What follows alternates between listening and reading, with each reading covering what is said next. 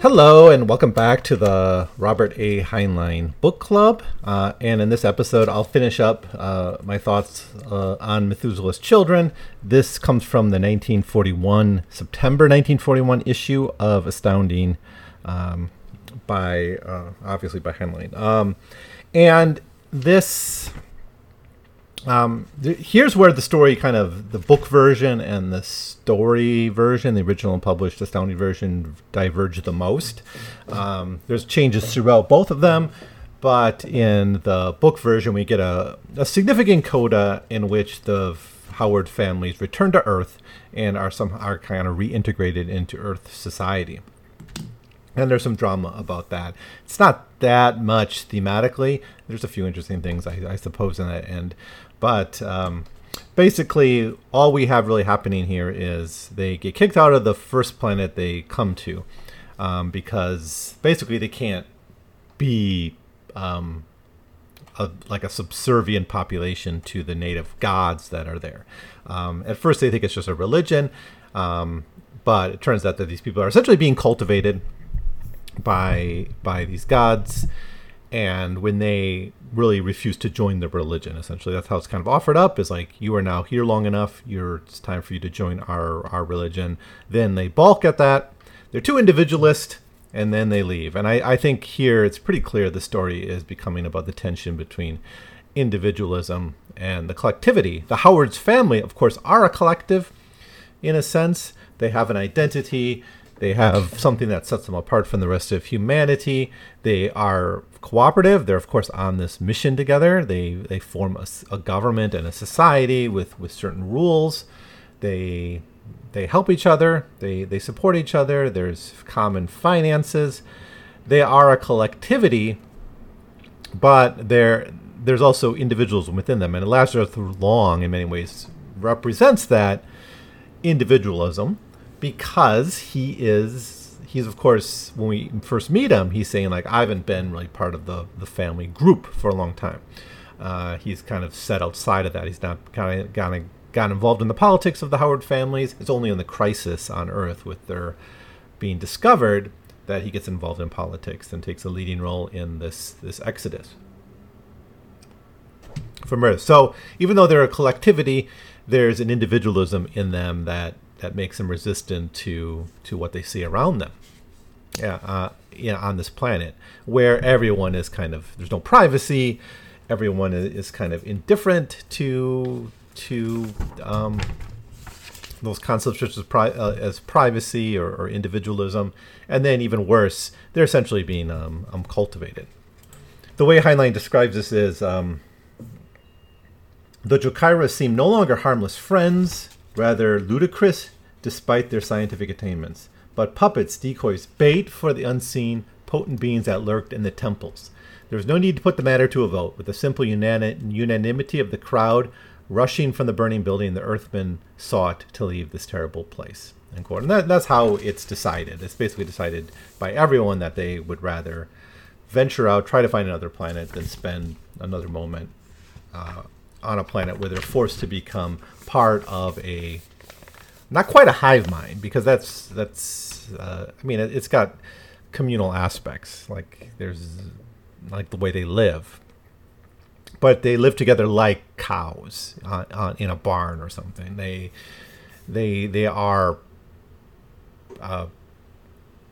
just being created for the use of others, right? And those are the real natives of the planet. And they're even welcome to leave by the gods. One of the Jokaira say to him, "The gods have spoken. Your race can never be civilized. You and your brothers are to leave this world."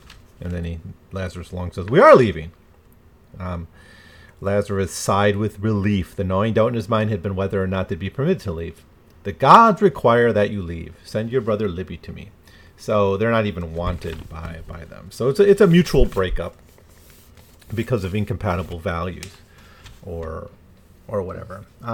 So then they decide, let's just go on to another planet, and they go somewhere else. Now, I think the story, there's certainly space to have visited other planets. I think that would have been nice. Just visiting two, it doesn't quite have that that feeling of like Margie, where they're like experimenting different cultures.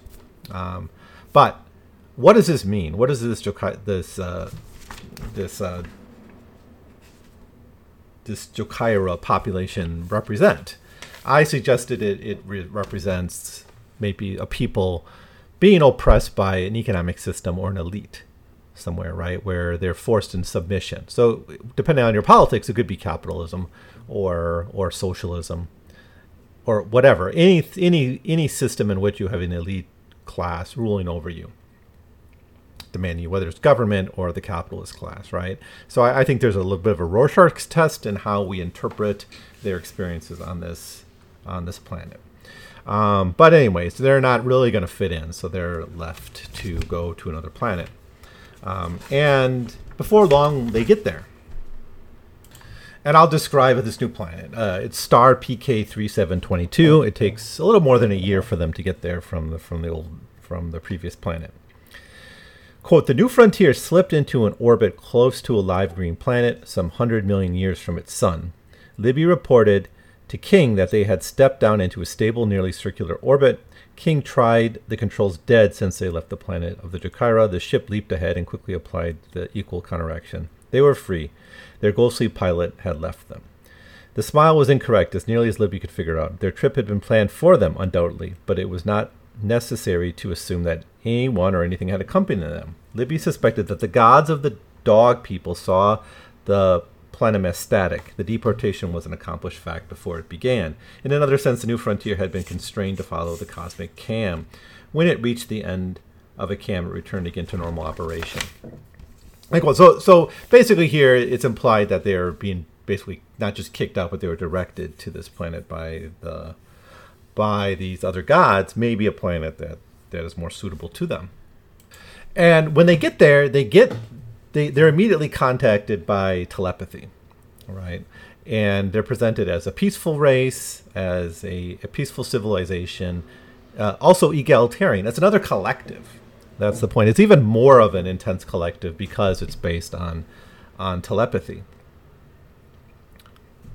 Now, unlike the other planet where they had to learn the language and learn to speak their language, the Jokaira weren't going to learn, Earth languages, so they had to learn the other languages passably enough. They didn't have to do that here.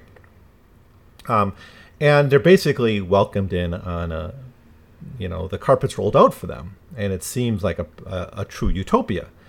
Quote, there would appear to be no drawbacks to the offer. The people of the planet, they had no spokesman's name for themselves. The Earthmen simply called them little people, really did welcome them and help them. There existed no difficulty of communication such as they had been with the Jokaira. The little people could make their thoughts known to the Earthmen and in turn could read the sense of any speech directed at them. They appeared not to be able to sense anything, nor intended as a message to them, nor did non-sensitive Earthmen acquire any gift of telepathy among themselves through this curious one-sided telepathism. Right, so it's one-sided, but basically communication is eased. And the planet's described as being very much a utopia for them. Less metal, but more alive, I guess, than Earth. A lot of bushes and trees and beaches and like no cultivation. Like it's much more natural environment. So in that sense, ecologically, it's a utopia. The people are harmonious, welcoming to them. They can talk to them. They can be direct with them. So in every way, this seems to be a better planet. Now, pretty quickly, we learn more about this planet and its civilization. For instance, they don't have machinery because they can basically manipulate things at the molecular level to make what they need. They are basically, their science and their magic is biological based. Quote, it was in the field of biology and the arts of life that their preeminence was most startling. They were masters of the manipulation of life forms, the development of plants in a matter of days, which bore fruit, duplicating the nutritive qualities and flavor values of the associated earth diet, represented a minor routine task for them. Any of their manipulative biotechnicians could achieve it as easily as the human horticulturist could breed for a certain strain of color or shape in the flower. So they can directly manipulate nature to create what they need. So they don't need technology. They don't need to really exploit nature. They can add to it. So what's the problem with this? Well, Mary, who is a character I think we met way back in the first part, it's like one of the older family members too, is essentially brought into their collective consciousness and made sort of an immortal being.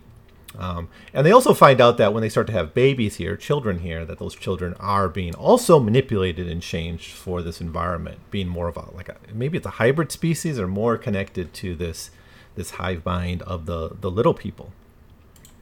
Now, as Mary's brought in, Lazarus asks them about that. Lazarus is talking to one of the other Howard family people, and he says, was she married into one of their groups?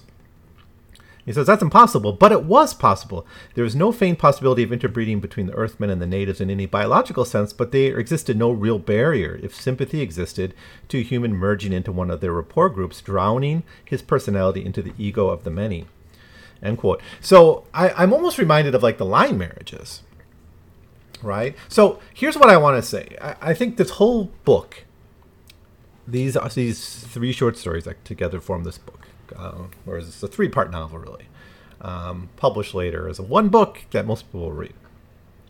However you want to go at it, though, it is about the tension between like collectivity, community, and the beings that we create from that, and us as individuals, right? And I think this is an ongoing theme. You have it in, for instance, it's even in universe, right? Like the individual revolutionary scientist versus the collective consciousness of the population. You have it in Coventry, right? Can the individual really fit in to the group? And Heinlein is not like, he's not like some other writers I can think of who cast dispersions on the collectivity. It's something he's sympathetic to and strives for. Even some of the later books, I haven't read many of his later books, but like I Will Fear No Evil, it's literally about two different people coexisting in one mind, in one brain, right? And coming to terms with each other as people, right? There's something profoundly human about doing that, about understanding someone else at the most intimate level, even sharing their thoughts, right? But there's a danger to one's individualism if we do that, right? Is that a price we're willing to pay for that? And I think Heinlein's a little bit ambiguous about this, because often enough he sees there is goodness in that more religious aspect. If you think of like Galactic Pot Healer, the tension between, do you join in with Glimmin and become part of the community, the collective consciousness, or do you separate yourself out, right? And our narrator, our main character in Galactic Pot Healer, doesn't do that, right? He sets aside, but he still is transformed by the experience with Glimmin. Here, and you have someone, one of the Howard families, who's of course older and about to die, and maybe that's one of the first things we learn about her, is that she's old even by Howard family standards and is fearful of death. And that's how it's explained here. Given the choice between death and joining into the group ethos, she chooses, quote, nirvana and selflessness. And these are not bad things. So again, other writers may have looked at this and said, that's a bad thing, right? To choose the collective. And Heinlein's not doing that. And I think that's always there. So I think sometimes we overstate him being this hyper individualist. It's just he's attracted to both sides of the coin, and he can't quite make his decision here. I mean, really, it's not that. And many other of the Howard's family people choose to do this, it seems. They don't all return to Earth. Many of them stay with them and join into the collective consciousness. The problem comes is when they start to manipulate the young. and really turn them into a different species. The young are described a few pages later. Lazarus, okay, they said, go see for yourself what happened to the baby. And Lazarus did so gingerly at first, and then with returning confidence. What it was, he could not say. It was not human, nor was it like the offspring of the little people. Did the planet, like the last, contain some other previously unsuspected race? It was man-like, yet not a man. It lacked even the button nose of the child, nor were there evident external ears. There were organs of some sort on the unusual locations of each, but flushed with the skull and protected by bony ridges. The hands had too many fingers. There was an extra large one attached near the wrist, which ended in a cluster of pink worms. There was something odd about the torso of the child which Lazarus could not place. But 2 other facts were evident. The legs ended not in human feet, but horny, toeless pediments, hooves. And the infant was hermaphroditic, not in deformity, but in healthy development. Cool. And it seems that the little people see these as improvements of the humans. And this is what convinces the families that they have to leave this planet, that this is a step too far, that this manipulating of the children, manipulating the genetic legacy of humanity this radically, without choice, is what they can't accept. The people choosing to go into the collectivity is perfectly a free choice, right, to do that. And it's a positive. It's presented positively. What's not presented positively is this unnatural and unasked for manipulation of the youth of the Howard's families. Now, like the other planet, the little people just let them go, welcome them to stay, and some do seem to stay. But they let them go, and then they even use their abilities to, instead of force them to another planet like the masters of the previous planet did, allow them to build an FTL drive, because they were getting around on sub-light speed. And there was some cool physics with this, with the Doppler effect. I think I didn't talk about this before in the last episode, but it's coming back to my mind, so I'll mention it. This sounds right. I do think light is affected by the Doppler effect, the redshift, violet shift. But if you're going near the faster the speed of light, that would actually create that you'd just see ultraviolet behind you and infrared in front of you. Is that how it would work? It sounds right to me. I'm not a physicist. I don't know. I know there's different funky rules with light because of relativity, and all things are relative to light, but it's wild if true, right? That all the science fiction where you're looking out the window and you can see something would be wrong because of the violet shift. I don't know, but that was a cool idea. But they were going like sub-light, which is why they had to have cryo.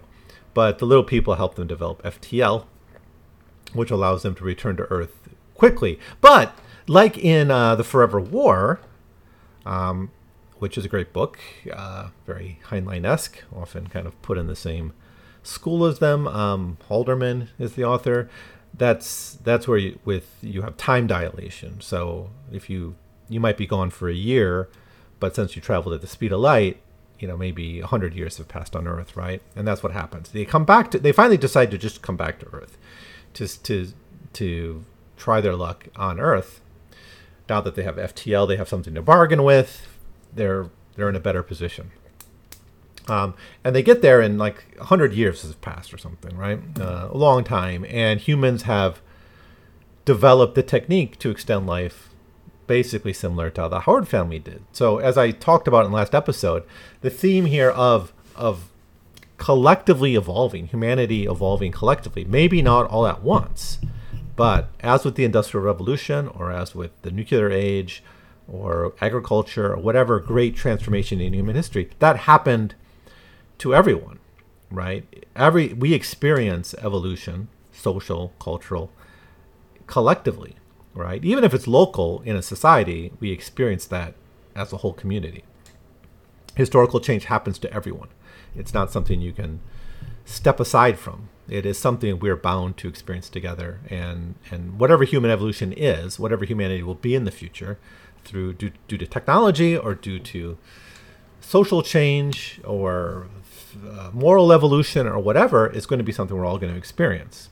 And once the Howard's families no longer have that advantage of long life, they can be brought back in. Now, I think there's some silly stuff in the book Coda, like where they're like, well, we'll just, because Earth's overpopulated because everyone's living a long time, and real estate's at a premium, and they're like, we'll just live in our old houses, and they're like, well, those have been divvied out to people. You were all declared dead and missing, so we gave your houses to people, but they were like baffled that their houses weren't kept empty for 70 years. It's kind of there is still that individualist. That's what I'm thinking. It's like the Howard's family still can't fully escape that hyper individualism reflected by that. They want their suburban home with their yard that they've thought would be intact when they come back, despite all the changes going on Earth. It's really ridiculous that this becomes like a major plot point in the end of the story. But basically they're like, well, we're going to have to keep people in cryo and filter them into Earth as space becomes available and is made. And we have something to offer. We have FTL now. Now Lazarus Long, for his part, he says, well, why do we have to go back to Earth, right? We discovered 2 cool planets, and now we have an FTL drive. Why don't we go out and see what's out there? So the story ends with a different type of exodus, right? Of an exploratory one, not one for escape and survival, but one of true exploration and curiosity and discovery. And that's how the book ends. The story version ends. The astounding version ends, I think, just with their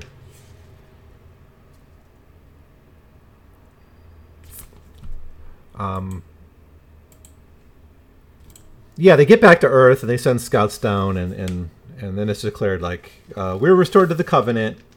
You see, there isn't any difference anymore. Everyone is a member of the families. And then they're like, oh, they've established the same kind of biological heredity that we have. I think it still ends with Lazarus Long deciding to go and explore.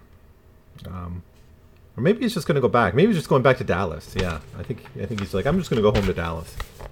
So that whole issue about how they're going to be reintegrated into society, negotiating with the Earth leaders, and then Lazarus Long's kind of final quest out to the stars is not in that version.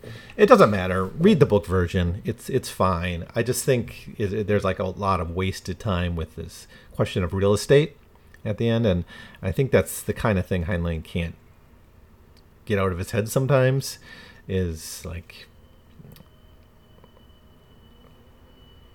are those kinds of details, I guess. If you think of how many of his early stories are like reflections on copyright or reflections on like intellectual property, reflections on like insurance companies and things like that, he hooks onto these little details that maybe aren't that important in the big picture he's trying to make, or the big picture he's trying to paint. What I really like about this story is the constant dialogue about community versus the individual. And I think this story really kind of explores that as a theme, and the idea of evolving as a species, as entering like a new stage. And how do we get there, right? What kind of struggle does it take? Is it going to be bloody? Is it going to be violent? Is it going to be based on theft? Or is it going to be based on communal evolution? Right? And the choice to choose joining that. I mean, the 2 planets, one it's forced and the other it's a choice. Now, yeah, most people of the Howard family don't choose to join either. But ultimately, when they go back to Earth, they're reintegrating themselves into a humanity that's been changed and is going to be more open and welcoming to them, and is going to be its own kind of collectivity, its own kind of communal experience.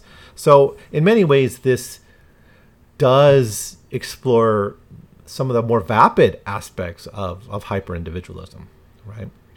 In fact, they leave on a ship together. Their exodus is a collective experience of the Howard's families. And ultimately, that's how we escape death, right? The Howard, the original Howard family founder, his idea of escaping death is marry into people with long-lived families with long-lived grandparents.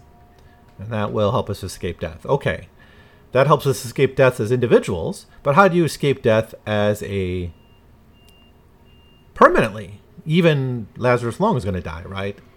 Well, I don't know. I haven't read all those other novels that he makes an appearance in, But I presume he dies. Mary is confronted with the chance to, the real possibility for death coming up.